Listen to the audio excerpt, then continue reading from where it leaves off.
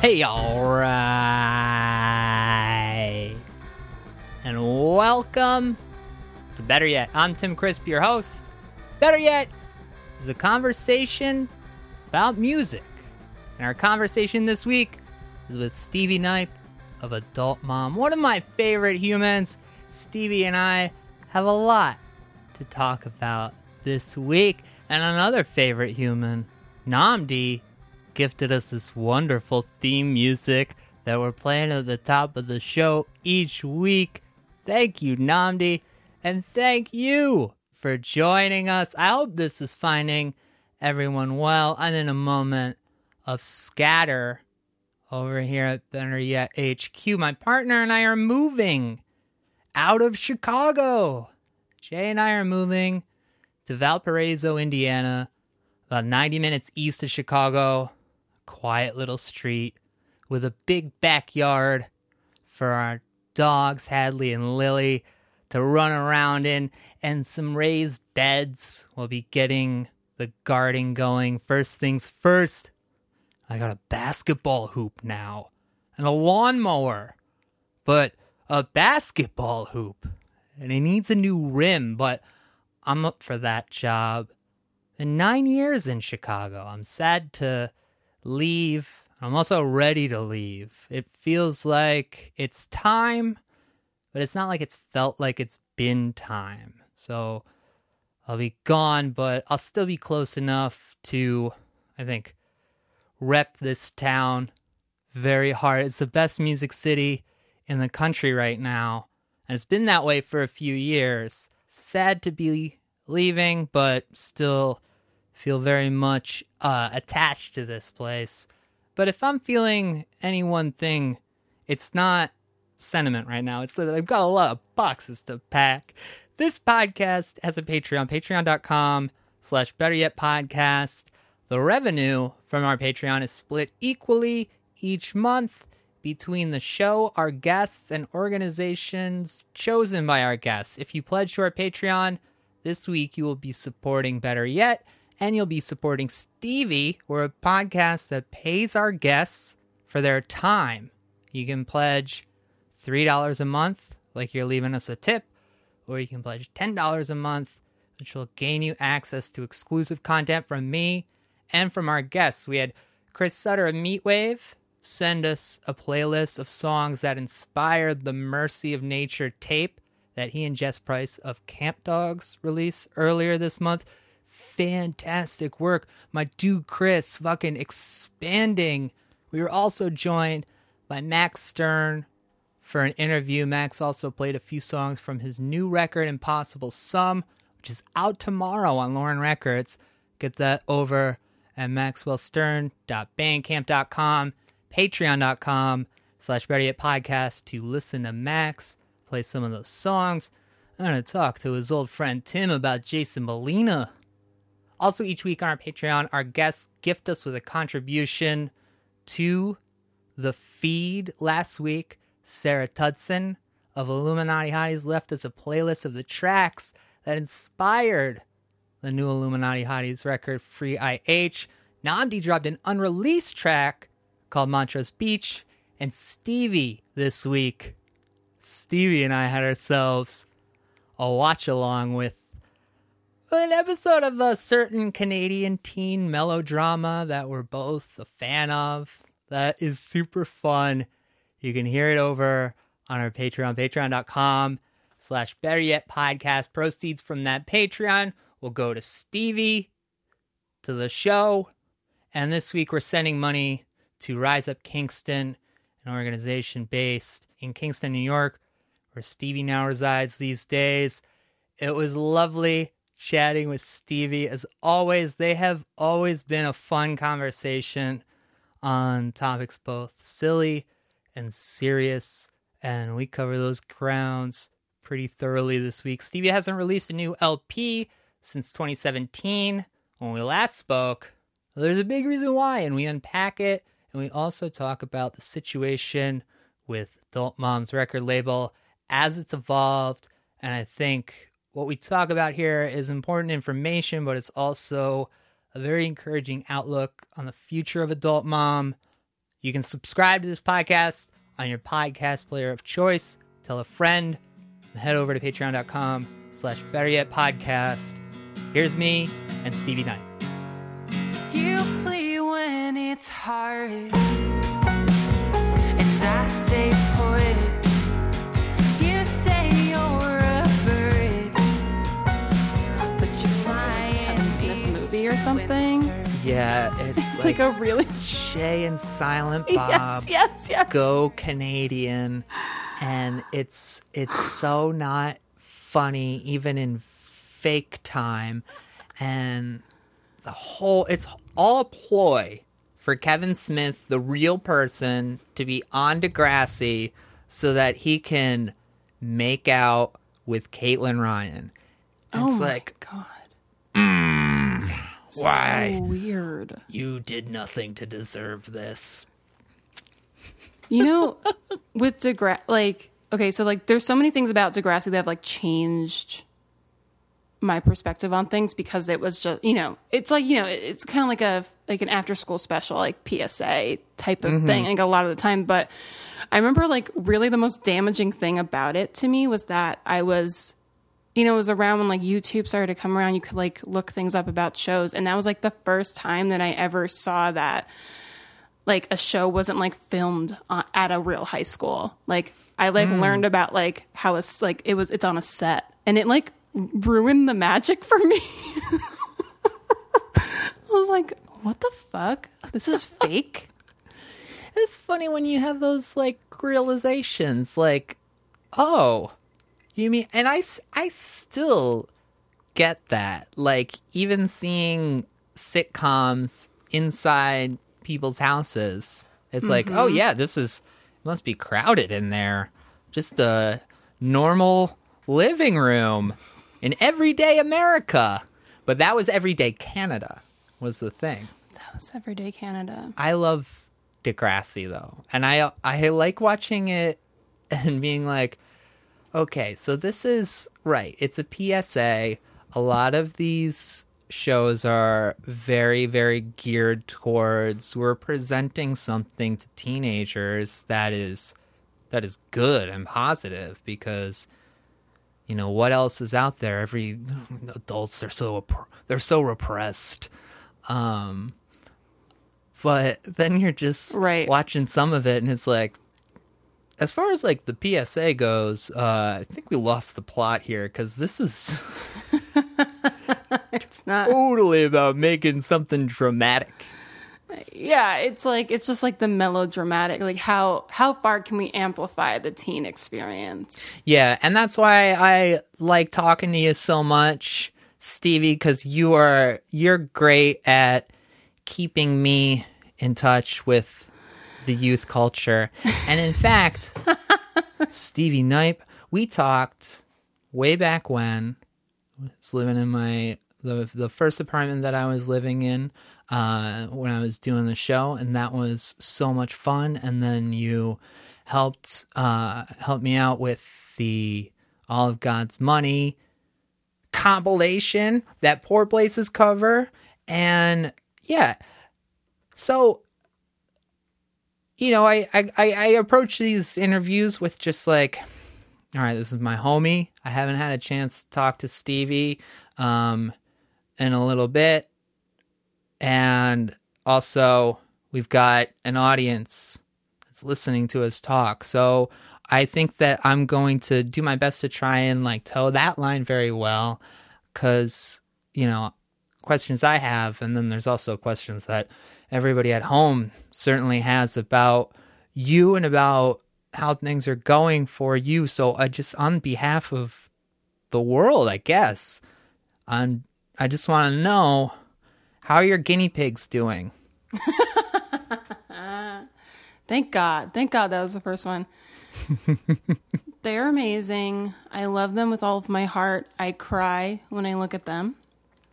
The saddest thing is our little baby, Cashew, has had really bad diarrhea for like 2.5 weeks. So he's been on medicine. We have to it's actually fucking cute though. We have to put the little antibiotic into a little syringe and put it in his little mouth. But he loves it because it probably tastes like sugar. So that's, you know what? I'm not kidding. That it's been like weighing on me. I'm like stressed about his health, but it's okay. I paid way too much money at the vet to get him checked out. That's what all pets are good for. That's what they are. But they're incredible. It's so stupid, but it's not. Like they like caring for such sweet and affectionate and like needy animals is like so affirming and definitely life-changing, especially through this very disturbing and sad period of life. So I kind of feel like a crazed guinea pig parent where like when I talk to friends, it's like kind of all that I talk about. Just like, I know it's not okay because no one cares. But what fucking choice do they have? At least that's the way I go. Because, damn, my dogs are everything. Exactly. Hadley's so small and, like, low to the ground that she definitely has, like, mouse / guinea pig / rabbity qualities. Like especially when feet. she's... Yeah, she's actually got big feet, but little legs. And she's very, like, whenever she gets into a new place, she's just, like, nose to the ground. She wants to cover, like, every square inch of the room, sniffing it up. But we've had her, and I've been living in my home for most of that time. I mean, not living, but, like, living. I've been at home. Right, yeah. For most of that time. And she's getting a lot spunkier, sillier. It's just been so great. It's crazy, like, watching things grow. It's like, I don't know, I feel like it's been, I mean, I've always have had pets. Like, I've grown up with so many different pets. Like, I've had, like, parakeets, I've had cats, I've had a rabbit, a hamster. Like, you know, it's, like, every pet. But, you know, they were always, like, family pets and, like, shared pets with family and parents and, you know, and it's like, oh God, it's so corny, but like watching these like little creatures grow with like Liv, like my partner, is like, I don't know, it's like we really like, they're like our kids, like. Yeah, totally. I remember taking Hadley home and she was so quiet, and I remember in the Uber back from like the airport, and we had her with us, and I was texting my dad, and I was like, she's just so quiet and chill. Like I wouldn't be surprised if we like never heard her bark. And then we brought her home and inside for the first time, and she just started like running around, and she like jumped up on the couch and she started barking this little bark, and I was like, oh wow, you know you're here. Yay. I love animals. So I had a question for you regarding Cashew and Kermit. Yes. If your guinea pigs were members of REM, which ones would they be? This is like one of the most loaded questions I could really write an essay about this. I'm going to go with like more gut emotional reactions here. I feel like I feel like Kermit is Bill Berry. Because I feel like he has the energy that, like, you know, Bill Berry kind of carries the band. He's the drummer. He's also like one of the lead songwriters, you know. Yeah. You're what everybody hurts. Yeah. But, you know, he's not up front. You know, he's not like, you know, he's not being Michael Stipe. He's kind of carrying the band in a really important way. And I feel like Kermit is like that, but Kermit is a little bit dinkier. Dinkier. Whatever the word, you know, like the word I'm trying to think of is dumber. Kermit's a little stupid, but that's okay. He's learning. Yeah. And then Cashew is almost absolutely Peter Buck. Wow. cashews. Like that's a big one. I would say that Peter Buck is probably the one who carries the most weight in terms of just being the polymath of the crew. I mean, he brings those freaking leads in, you know? He elevates those songs with those pluckily jangly riffs. You know? Yeah. You know, in a way. Totally. Yeah. In a way, Cashew's diarrhea problem is similar to that of a jangly guitar riff. It's kind of flying all over the place. It's and eclectic. I've seen Kermit's eyebrows, so I totally get the Bill Berry.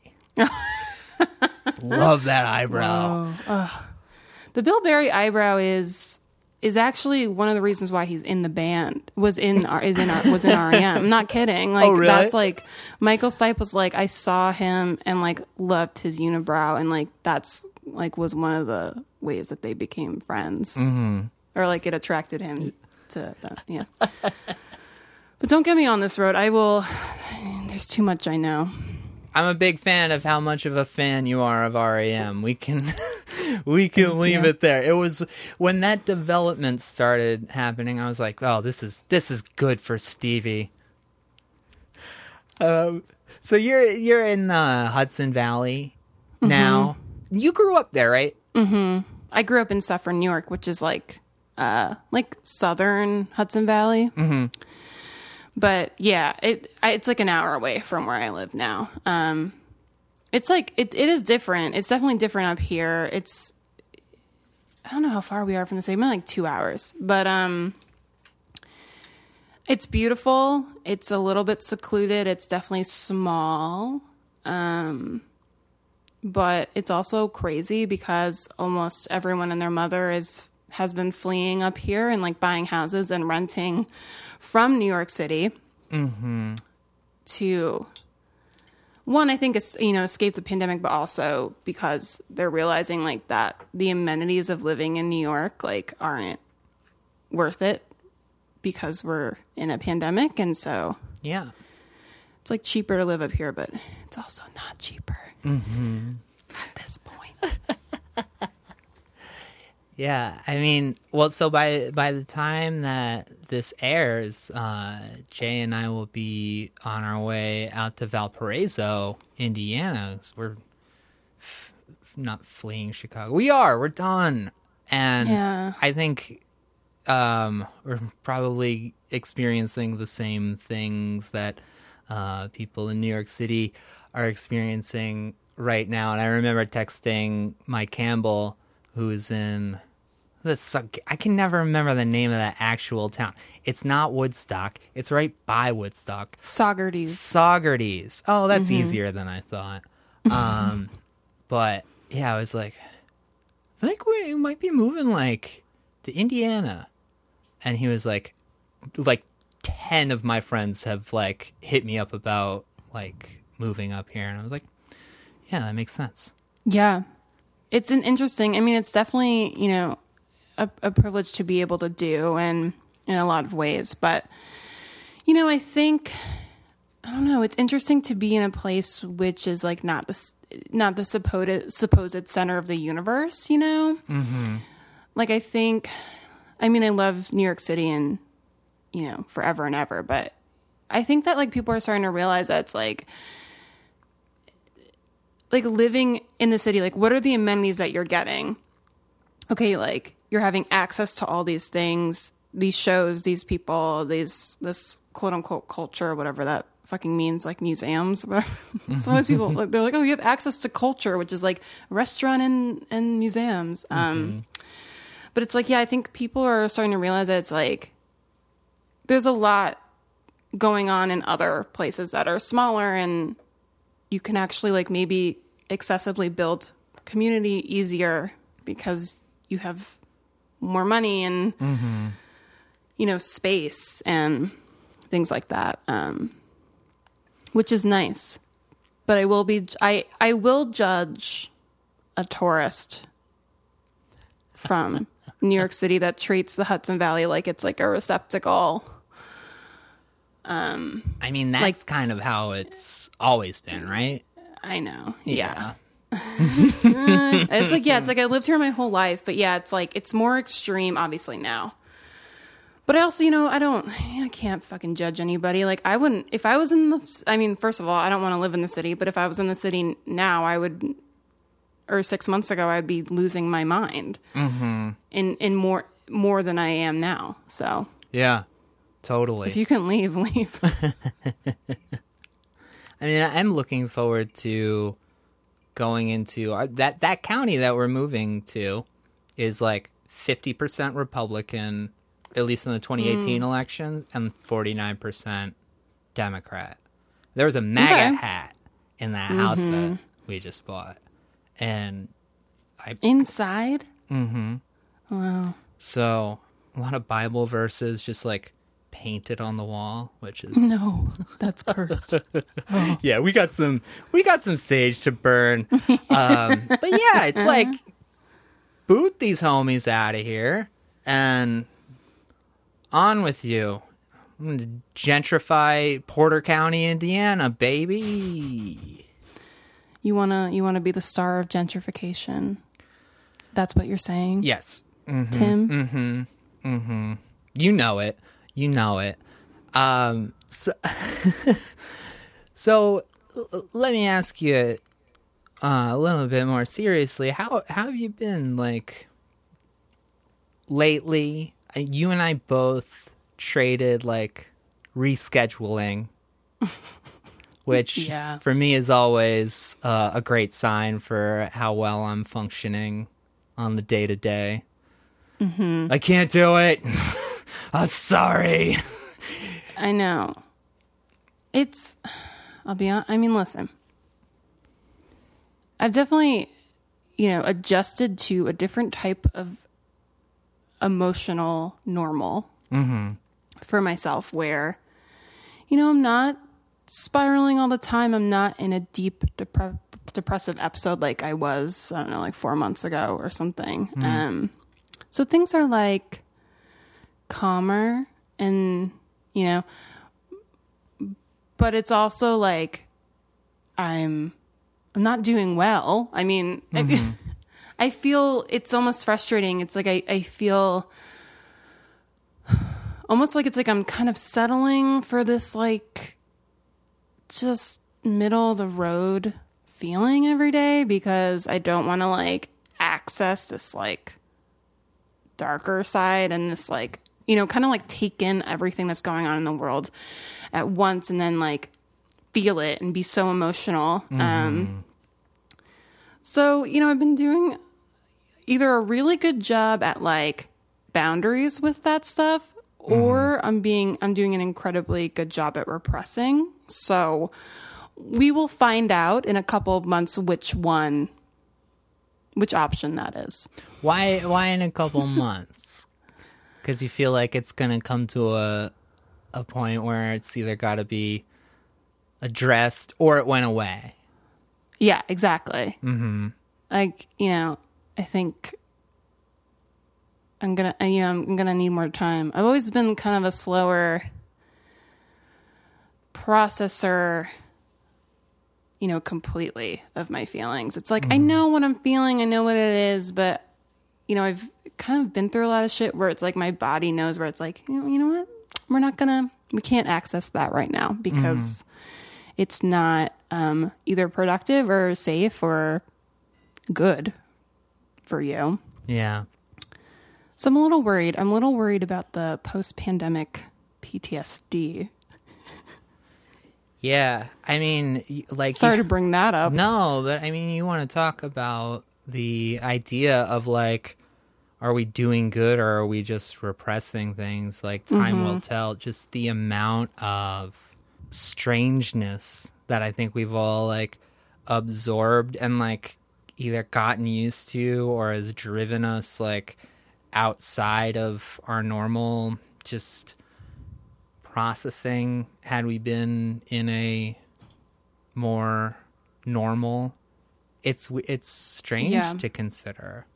I feel like I at a time just like sort of disconnected from the world at large, and like returning to it at times can feel like very strange.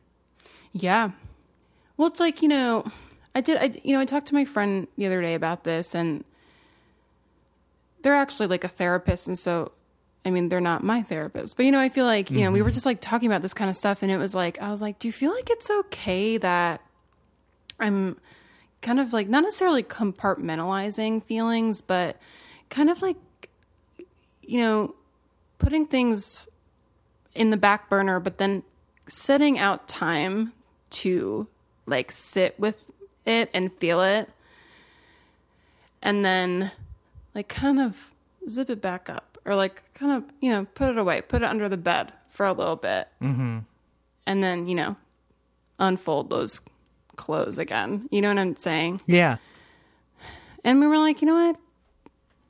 That's, I think, how most people are coping. It's definitely not the worst way to cope in the entire world. So, yeah, I guess I'm just like, I don't know what the standard is. Like, I'm always like, am I doing the right thing for myself? Am I like being the best? Like, am I being the healthiest? Am I doing this, in every great way that I can, or the best way I can? But at this point, nobody has those answers at all. Yeah. So you have to do what you're capable of. Mm-hmm. Yeah. Mm-hmm. Yeah, because it's not like you're starting a new job. It's not like you're like at the end of a tour and you're tired and you want to go home. Right. You're experiencing a global pandemic and, a moment of civil rights history. So, yeah, I mean, I think it can be very hard to know if you're doing right by yourself. And that, I think, also it works with, I think, a constant question that people ask, or I think people who are on the right side of things, who are attempting to be on the right side of things, are asking of themselves, which is, am I doing enough? Mm-hmm. Which, for me, the answer to the second one is always no. It's always no. Yeah. Of course. I mean, of course it is. I don't know anyone whose answer would be yes. Yeah. It's true. It's true. I think it's just I've been noticing lately that I'm just so much more prone to think less of the things that I'm doing, which is so habitual, and that's just totally depression talking. But it's like every time I finish something, at least in the past month, it's like, who cares? It doesn't matter. And it's like, I hate that. I hate that part of me, but tell that to that part of me. Exactly. And that's the thing too. I mean, I don't know exactly what your situation is, but it's like, I've been doing things, I've been writing. I mean, I've half written 4 songs, yeah. But it's something, but it's I guess it's been technically 6 months since I quote unquote worked, which means, since I was on tour and was being compensated for my work. And so it's there's definitely, I think, a role of with the capitalist pressure of I'm doing things, but I'm not being directly compensated for that energy that I just put into something. So it has less value. And it's less productive. Which, that's the sickness of being within capitalism. I mean, which I'm trying to reorient about myself is like, it's like, what's the feeling that you get when you finish something that you like or worked really hard on? Uh-huh. And it's always good. Yeah, of course. But then but you get to that place, like in the next minute or the next hour or the next couple days or something where you're like, yeah, but that doesn't count, or that's shit, or whatever. Just like trying to be more mindful, in the present, really. And just be like, well, I actually was working on this craft project for 8 hours straight, and at least I didn't look at my phone for 8 hours straight. So yeah, I did something else. Mm-hmm. Yeah. Mm-hmm. I got another question that I guess would go in the people at home are wondering column. So cool. Yeah. Let me ask you that one. Okay. Last November, you posted a series of tweets. Oh no! It's okay, we're fine. I can't not ask. No, you listen. about Ask this, me. Stevie. We're gonna. You know what? I'm ready. Let's go. So, I think when we talk about this situation, I'm supposed to use the word allegedly. So Okay. I think you and I both know where where I fall on. Sure. But I mean that series of tweets about tiny engines, and are you still technically under contract? I know you got your master's back. I didn't actually. Oh. Yeah. Okay, well, let's talk about that first, because I think you did give an update that said, oh, they're giving me my master's back. Yes. But as we're learning, a twist in the story, a hard to believe twist, that the company who allegedly didn't give you statements for 4 years and allegedly owed you several $1,000s and allegedly paid you finally after getting leaned on allegedly by MGMT, did not follow through with the promise to give you your master's back. Okay. Right. Interesting. Right. Twist. Is it interesting, or is it just expected? Right. No, exactly. It's, you know what? Here's the thing. Since I talked about it initially in last November, I think I was coming from this place of like, I had been working with them since 2015. Mm-hmm. And at that point, it was 2019. So it was, quite a bit, we had a bit of a relationship. I mean, we had done 2 records with them, all that stuff. And, it was kind of like, when you try every option that you possibly can, because in my opinion, like making things publicized is messy and scary and not what I want at all to be associated with my work and my band, because I just, want positivity and, all that stuff. So it's like, it's like we tried like every possible legal avenue to make things right. In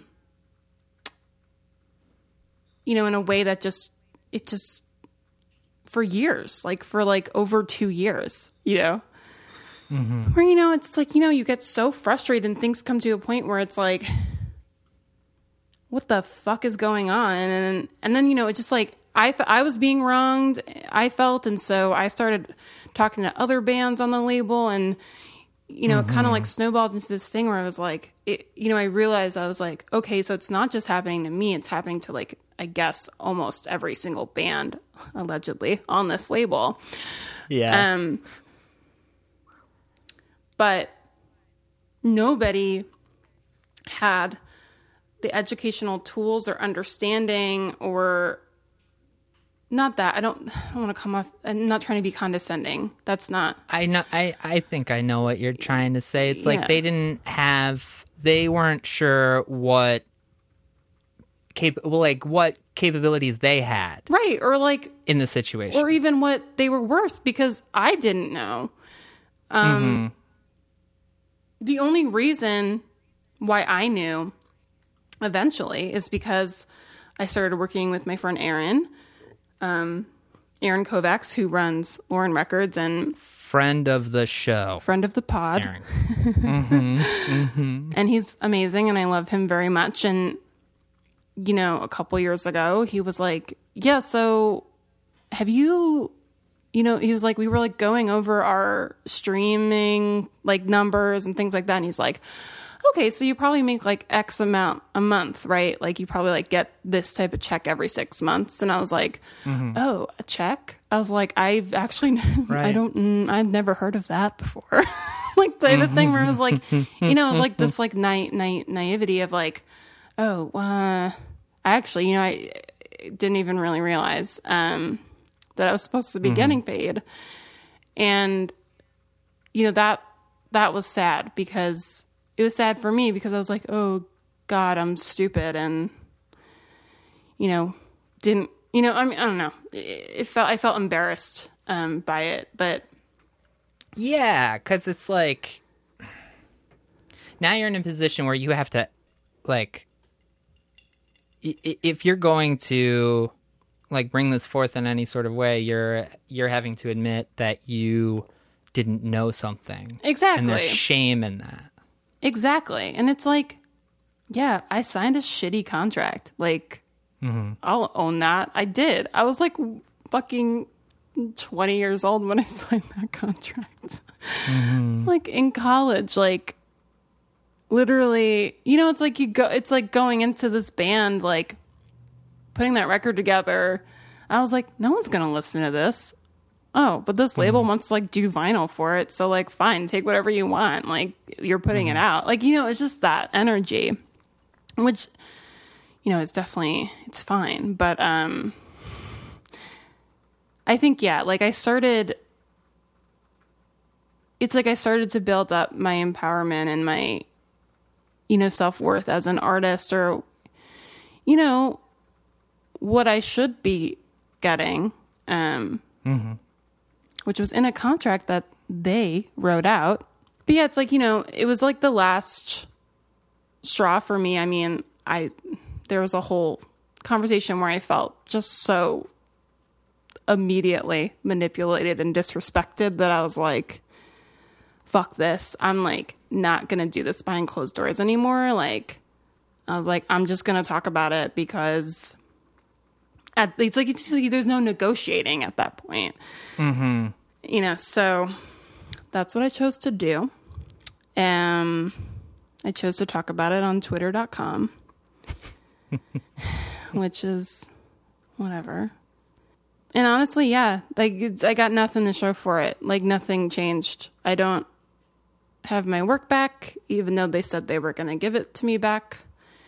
You know, they've got tons of bands locked in these fucking stupid contracts that they won't release them out of. And, you know, it's just a huge mess. And it's kind of like, you know, when you decide to come forward about something, or quote unquote call something out, which I don't like love that language, because I guess it was a call out, but it was more of like, I need to talk about this because nothing is happening and something has to happen and I need help. But it's like, you know, it's like, I understand now, once you start to talk about something publicly like that, that is going to get attention and it affects a lot of people, that, you know, yeah, it's like, it's not just about me. It's about so many other people.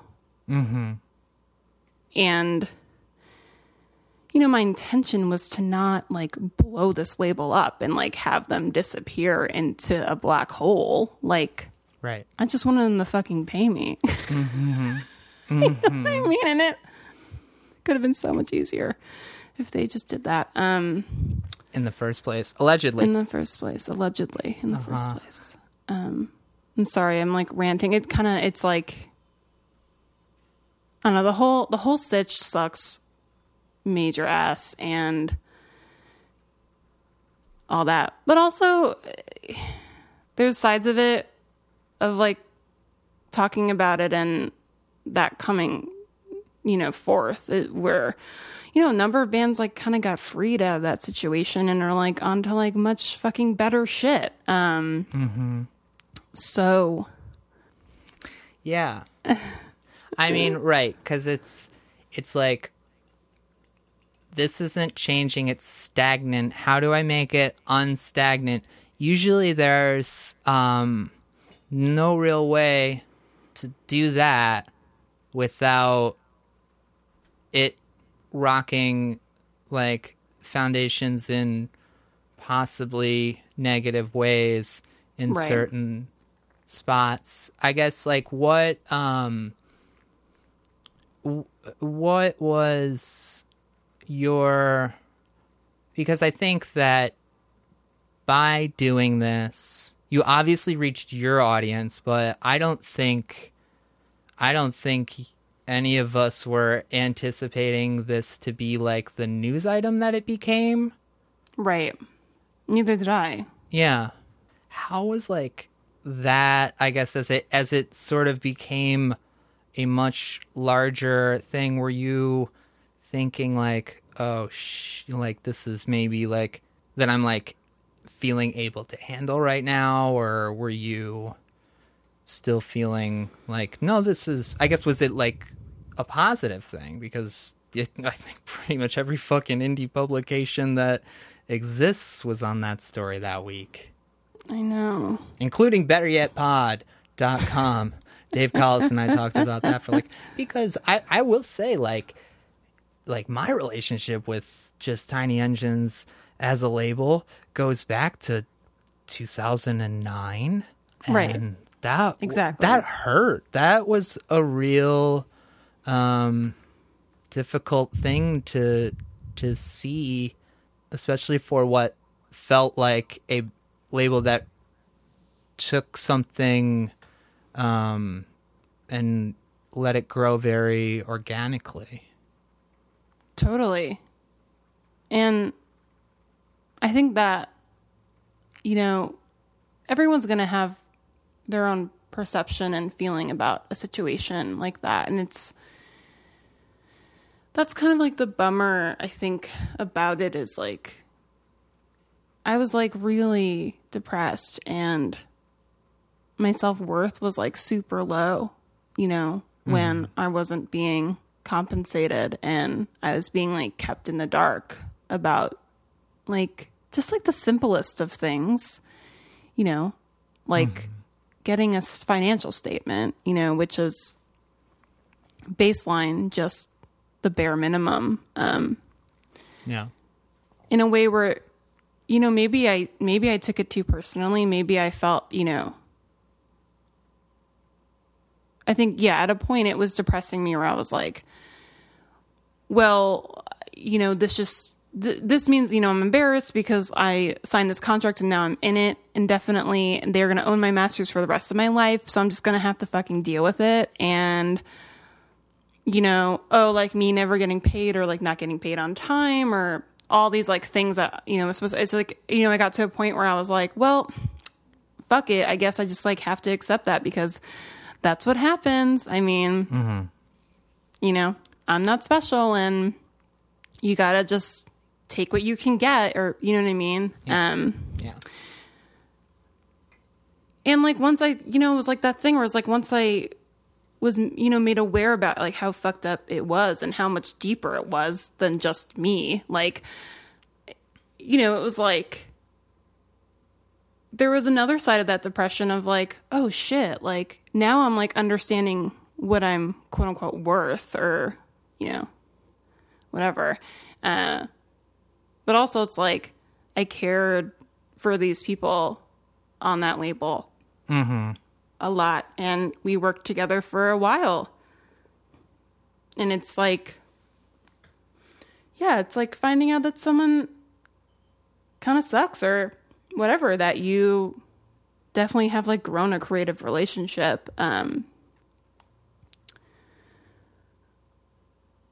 So it took me a really long time to like even take steps to even address it with them. Yeah, where's the blueprint there? There is none. Mm-hmm. Mm-hmm.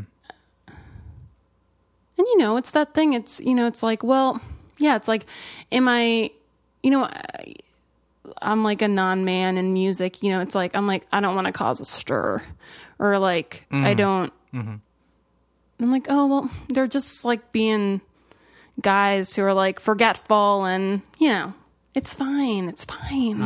And then being like, oh no, it's like really not fine, but like I don't want it to not be fine. I like don't want this. I don't want any of this to be happening, you know, type of thing.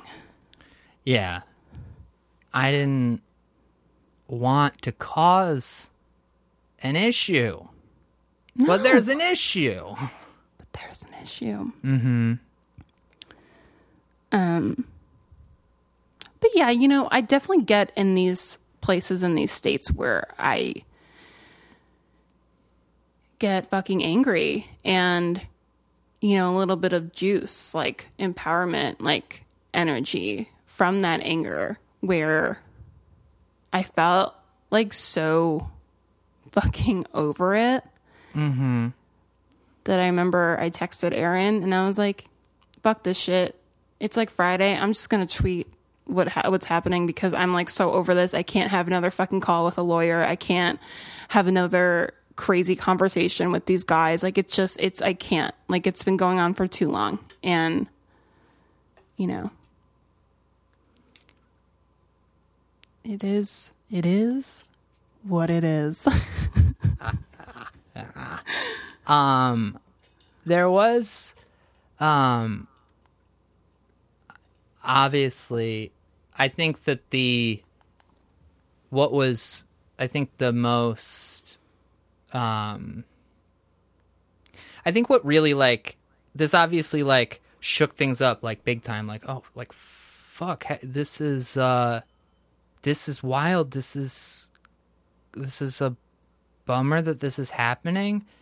And then just seeing like Mannequin Pussy, Kayatana, just a lot of people coming in saying, yeah, this is pretty familiar.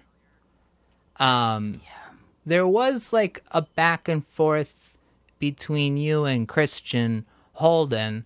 And I was interested in how that all went, if that's something that you're interested in talking about more, because I did feel that they were giving a little bit of like, yo, I feel you, but it is like, it's disorganization, like more than anything. And I thought that your reaction to that was, I think, something that I actually like integrated into my life as best I could, which is just like,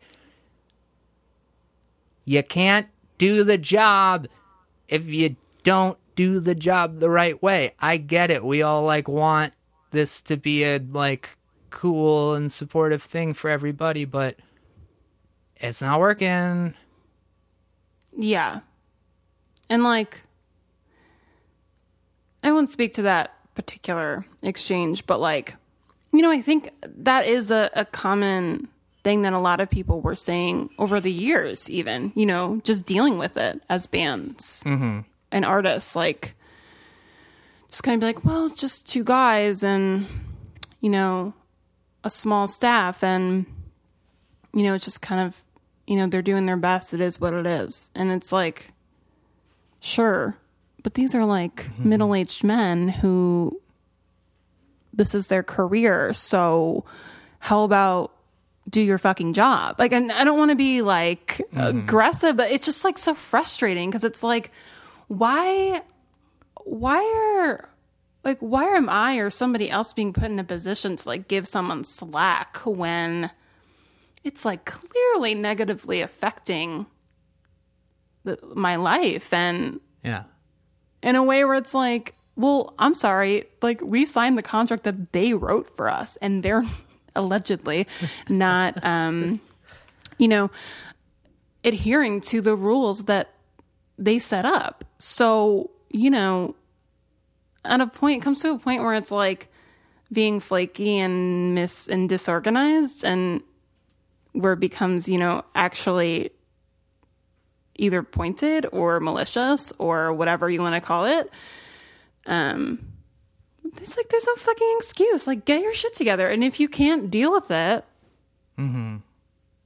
then let the bands go and do something else. I don't know. Yeah. Whatever. Yeah. You know what I mean? I know what you mean. You know what I mean. And yeah, I found one of the most interesting parts of all of it was I remember a good solid year just being like, God, why do they keep releasing 5-song tapes by all these people? And that's nothing to no shade on any of those artists Right. at all.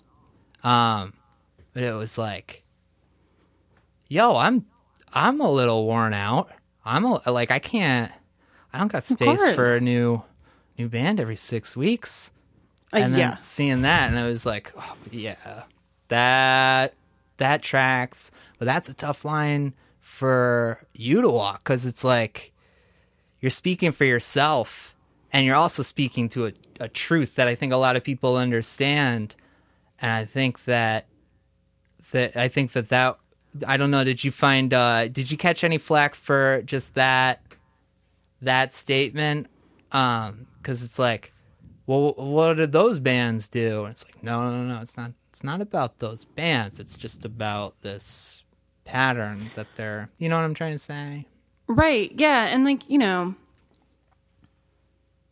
it's like, it's so hard because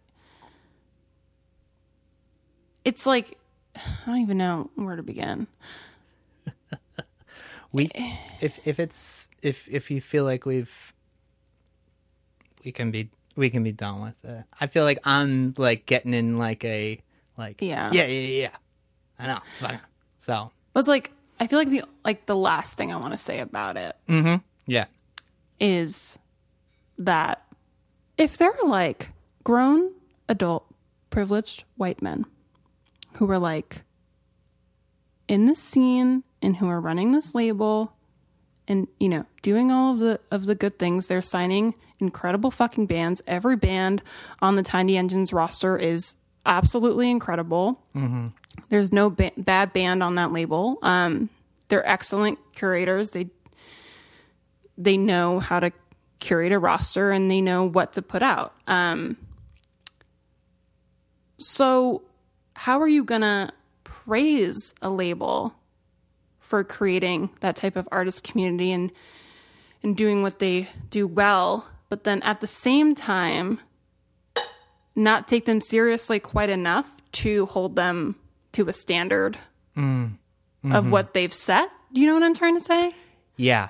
They represent something that's positive for our scene, except they're not taking care of really a much more important thing, which is providing for everybody who they're in charge of taking care of. And that exactly. that Or, doesn't track. Yeah. well, it's just like, yeah, you can't like on one hand be like, oh, well, like they're just disorganized and having a hard time in that way. But then at the same time, like praise them for what they've built, because I'm like, well, those things go hand in hand. So you can't, I don't know. I think at a point I get really frustrated when grown ass adults who have been doing this for a long time. And I'm not speaking about just Tiny Engines. I'm speaking very generally here. Mm-hmm. And I'm speaking a lot about men specifically. And it's like, why are we giving this like guy a pass? Like, it's like, you can't like both highly respect someone's work, but then also be like, Well, I don't know. I think he was just like being kind of stupid and like didn't know what he was doing. Because, you know, I'm like, that sucks. Like, what do you know? Yeah. That doesn't make any fucking sense. Yeah. That is the last thing I'll say because, yeah, I think that needs to be drilled into more people's heads, including mine. Yeah. You don't. The excuse that it's how someone is or just how things are, it's not gonna fly. It's not how it should work, and that's not how progress can take place, I would say. No. So my question for you and for our listeners is, what's the best way to support you directly? Well, I guess money. That's an easy answer. Yeah, hit me money. with that Venmo. Yeah, I mean, I think direct support is great. You know, I think, you know, I'm actually going to change my answer. I think direct support in terms of monetary direct support is incredible, but I think like what is bigger than that is, like following along and trying to stay within like the community of whatever adult mom fan base I'm trying to build or whatever is like, you know, just like staying present and, you know, wanting to like do fun shit with me and like wanting to engage in things and support. You know, it doesn't have to be monetary. I think, you know, sticking around is, you know, maybe the biggest thing. Yeah. Dude, that's real. Because, I mean, we're talking about something that happened fucking a year ago, and your last record came out A long time ago. 3 years ago. And I think that it's really tough with the way attention spans work. And I think that one of the things that I've taken one of the things that's like deeply affected me, I'd say in the past 6 months or so, is just the idea that we're all capable of just like keeping our own worlds like close. And I think that with music sometimes, especially in the last few years, there's like been it's felt like you have to kind of keep up with things as they go. It's like there's so much happening constantly and like being on top of shit as it's happening. And I think that really devoting a lot more to the ones that you do care about, and always, of course, like being open and searching for new things, but for yourself, not for the idea that you're like in the know, that you have like all of your, you got eyes on everything that's going on right now. And I really like that idea of just like, you know, keeping close with you and what you're doing. Exactly. And, you know, something I've been talking about for the past like year or maybe longer is just like, it's something I thought about, you know, when I got really into REM. But it's like I started a fucking Facebook group called REM shitposting.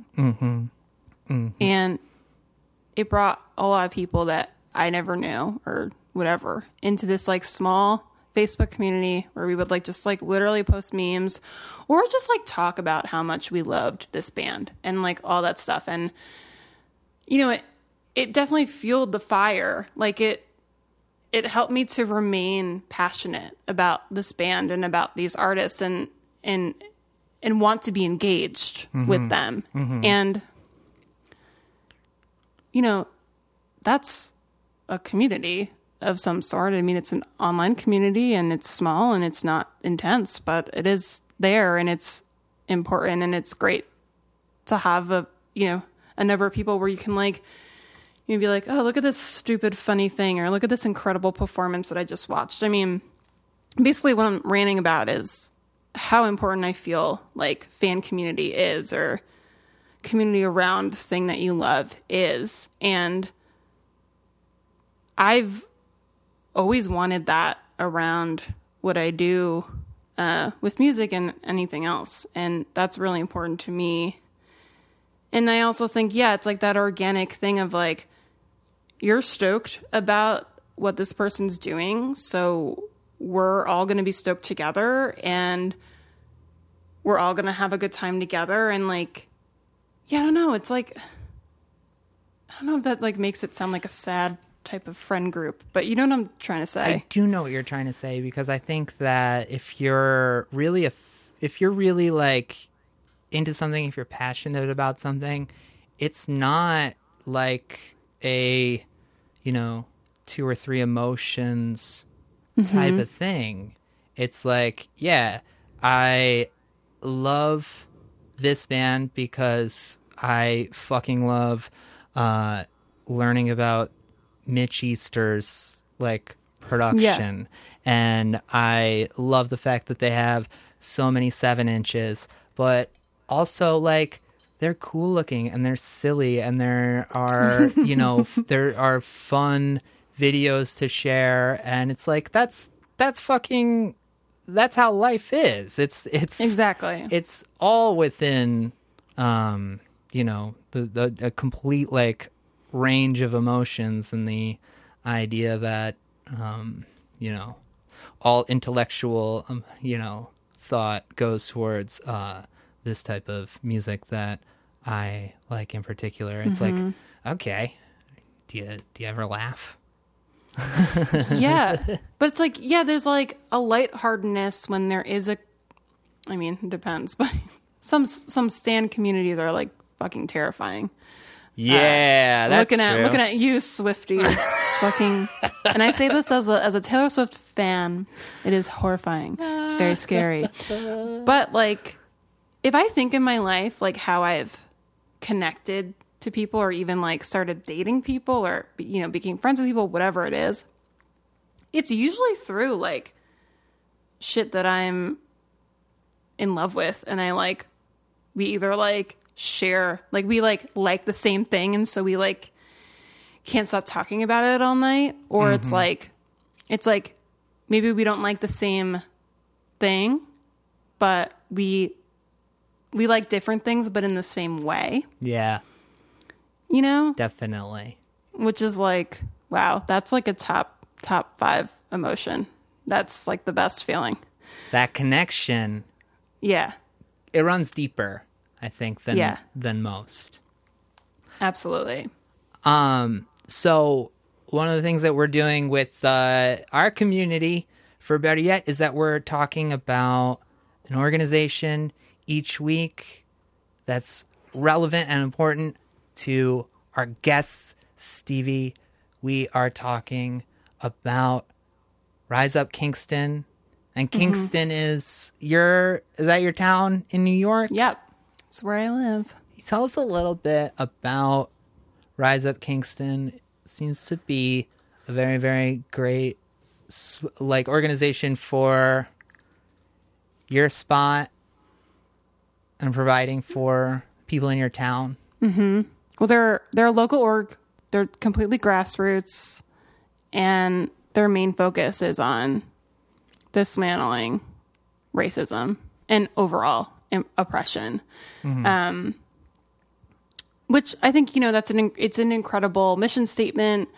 I think it's important for me to be able to support these grassroots orgs that are doing things, locally, because activism and getting involved in activism can be so fucking overwhelming, and reading about political things. So I'm like, let's just focus on my neighbors, the people that are here in my town.